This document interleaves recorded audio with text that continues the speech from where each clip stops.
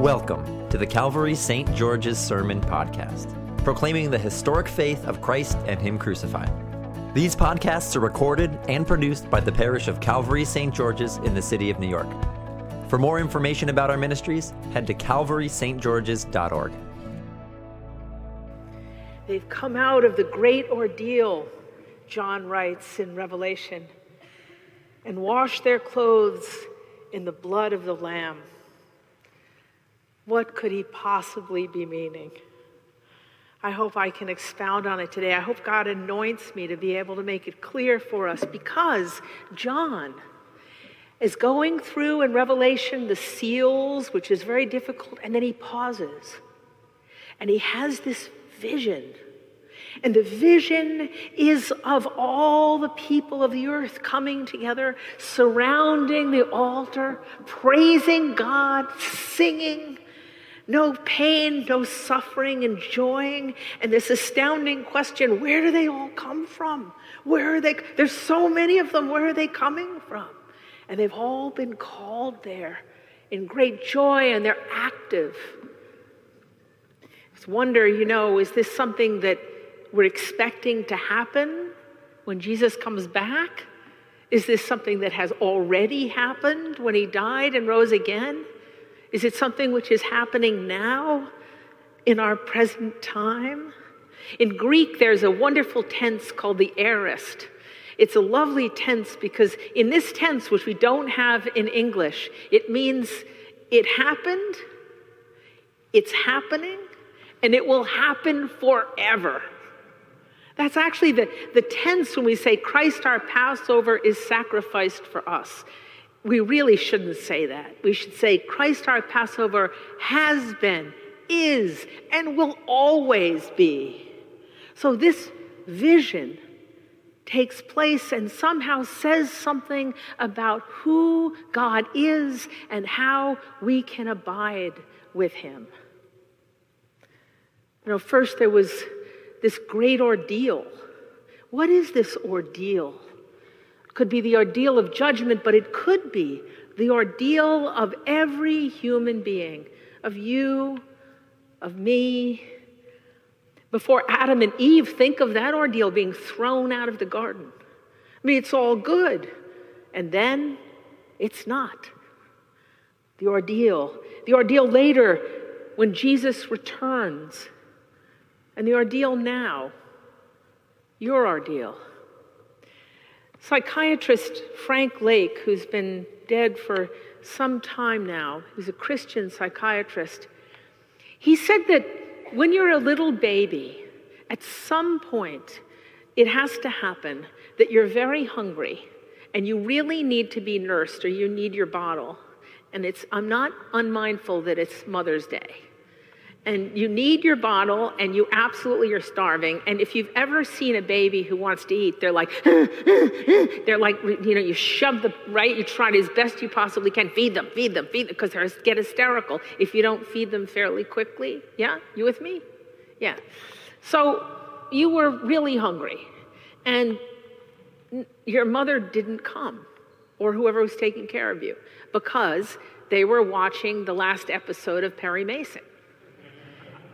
You were just not the very, very first thing they thought about. But in your little world, a panic started. And it was your first existential moment.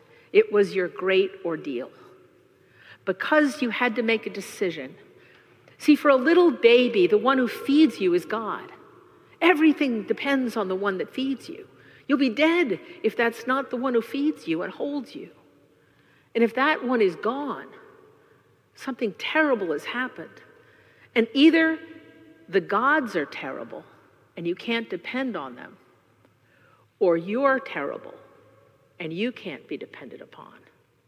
And you decided as a little baby, it must be you. It was smart for you to think that. If you thought it was the gods, you'd die a crib death. You'd have failure to thrive.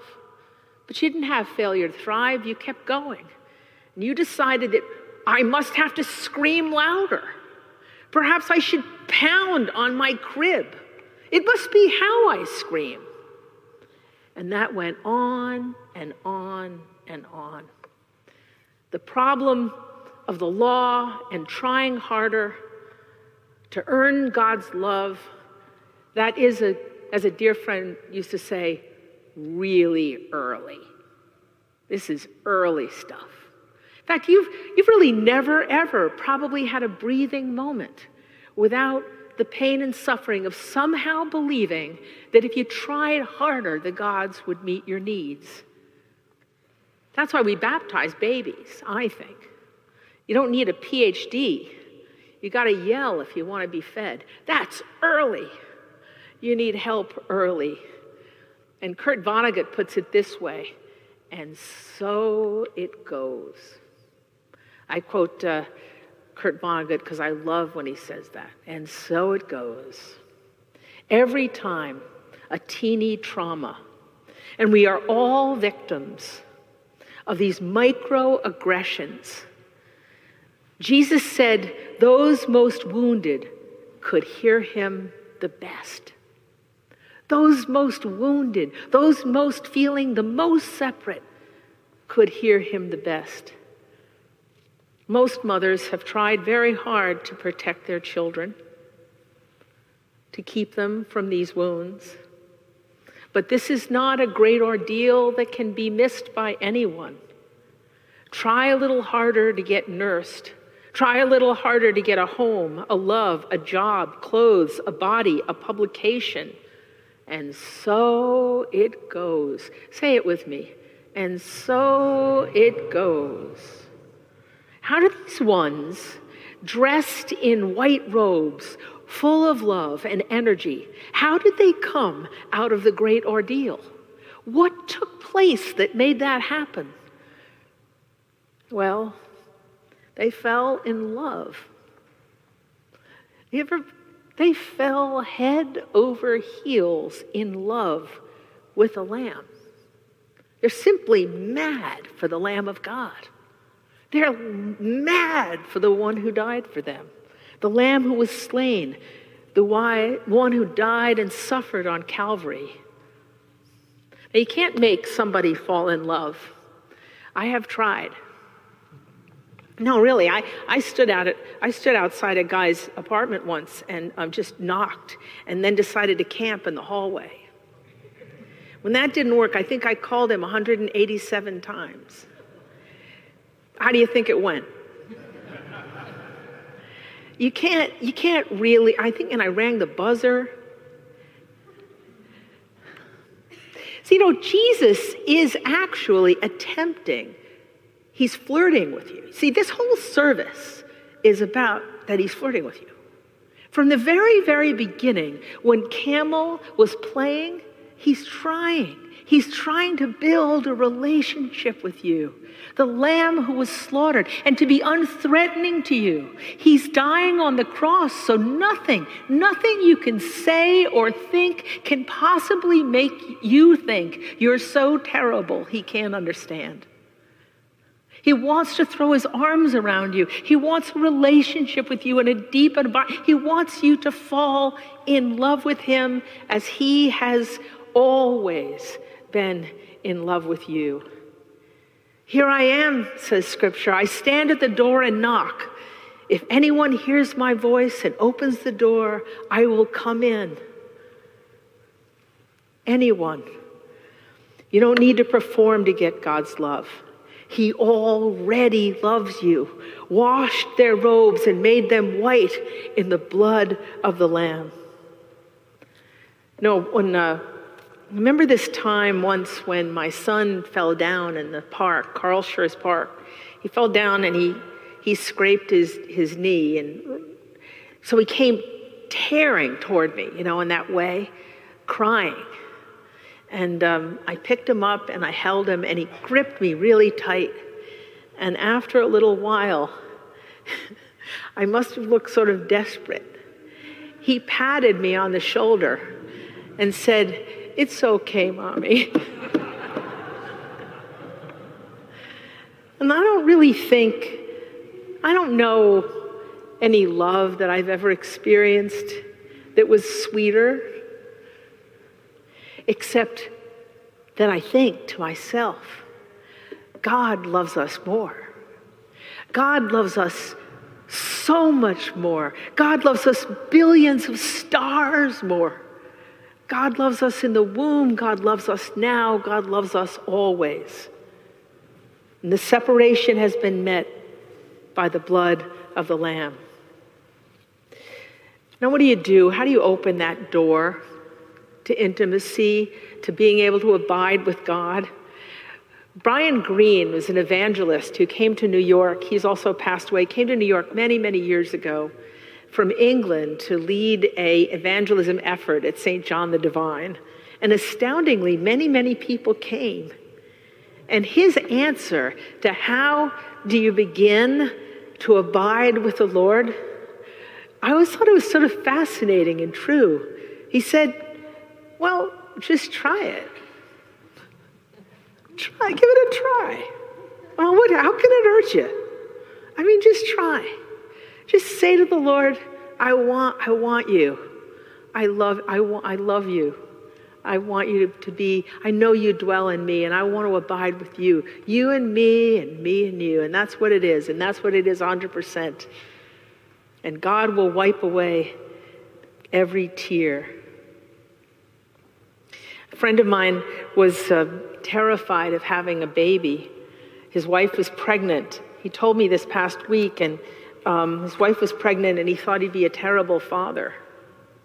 And so he lives in Santa Monica, and he was walking on the beach toward the Santa Monica Pier, and the Santa Monica Pier is just jammed on the weekend. And it was just loaded with people. And he looked at the pier, and he felt like God was speaking to him. And God said, listen, I've done this before. Listen, you're not perfect. You're also not the worst thing that has ever walked the earth. How about that? Is that okay? Is that all right? God's precious child, God chose you. He chose you with all your defects, whatever they might be. And we can dance around God's altar.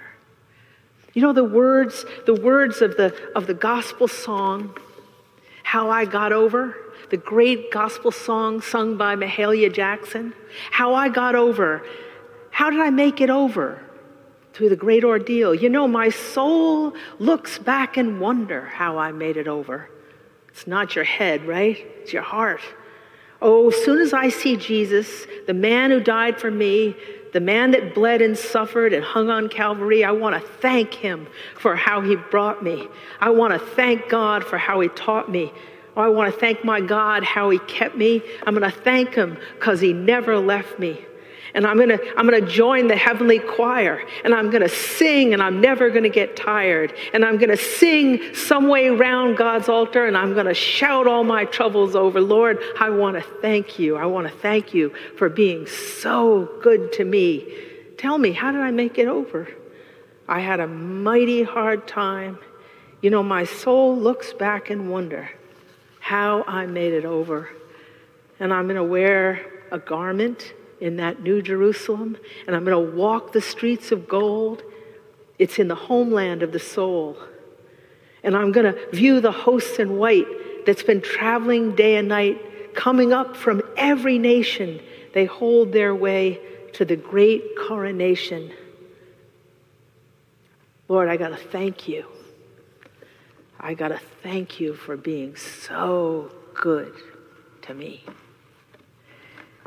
For the Lamb at the center of the throne will be their shepherd, and he will guide them to springs of the water of life, and God will wipe away every tear from their eyes. Say it with me. I want to thank you, God, for being so good to me. I want to thank you, God, for being so good to me. Amen. Thank you for listening to our sermon podcast. Produced and recorded at the parish of Calvary St. George's in the city of New York. If you feel led to support the continuing ministry of our parish, we would really appreciate it. You can make a one-time or recurring gift by going to calvarystgeorges.org/give. Thank you for your support.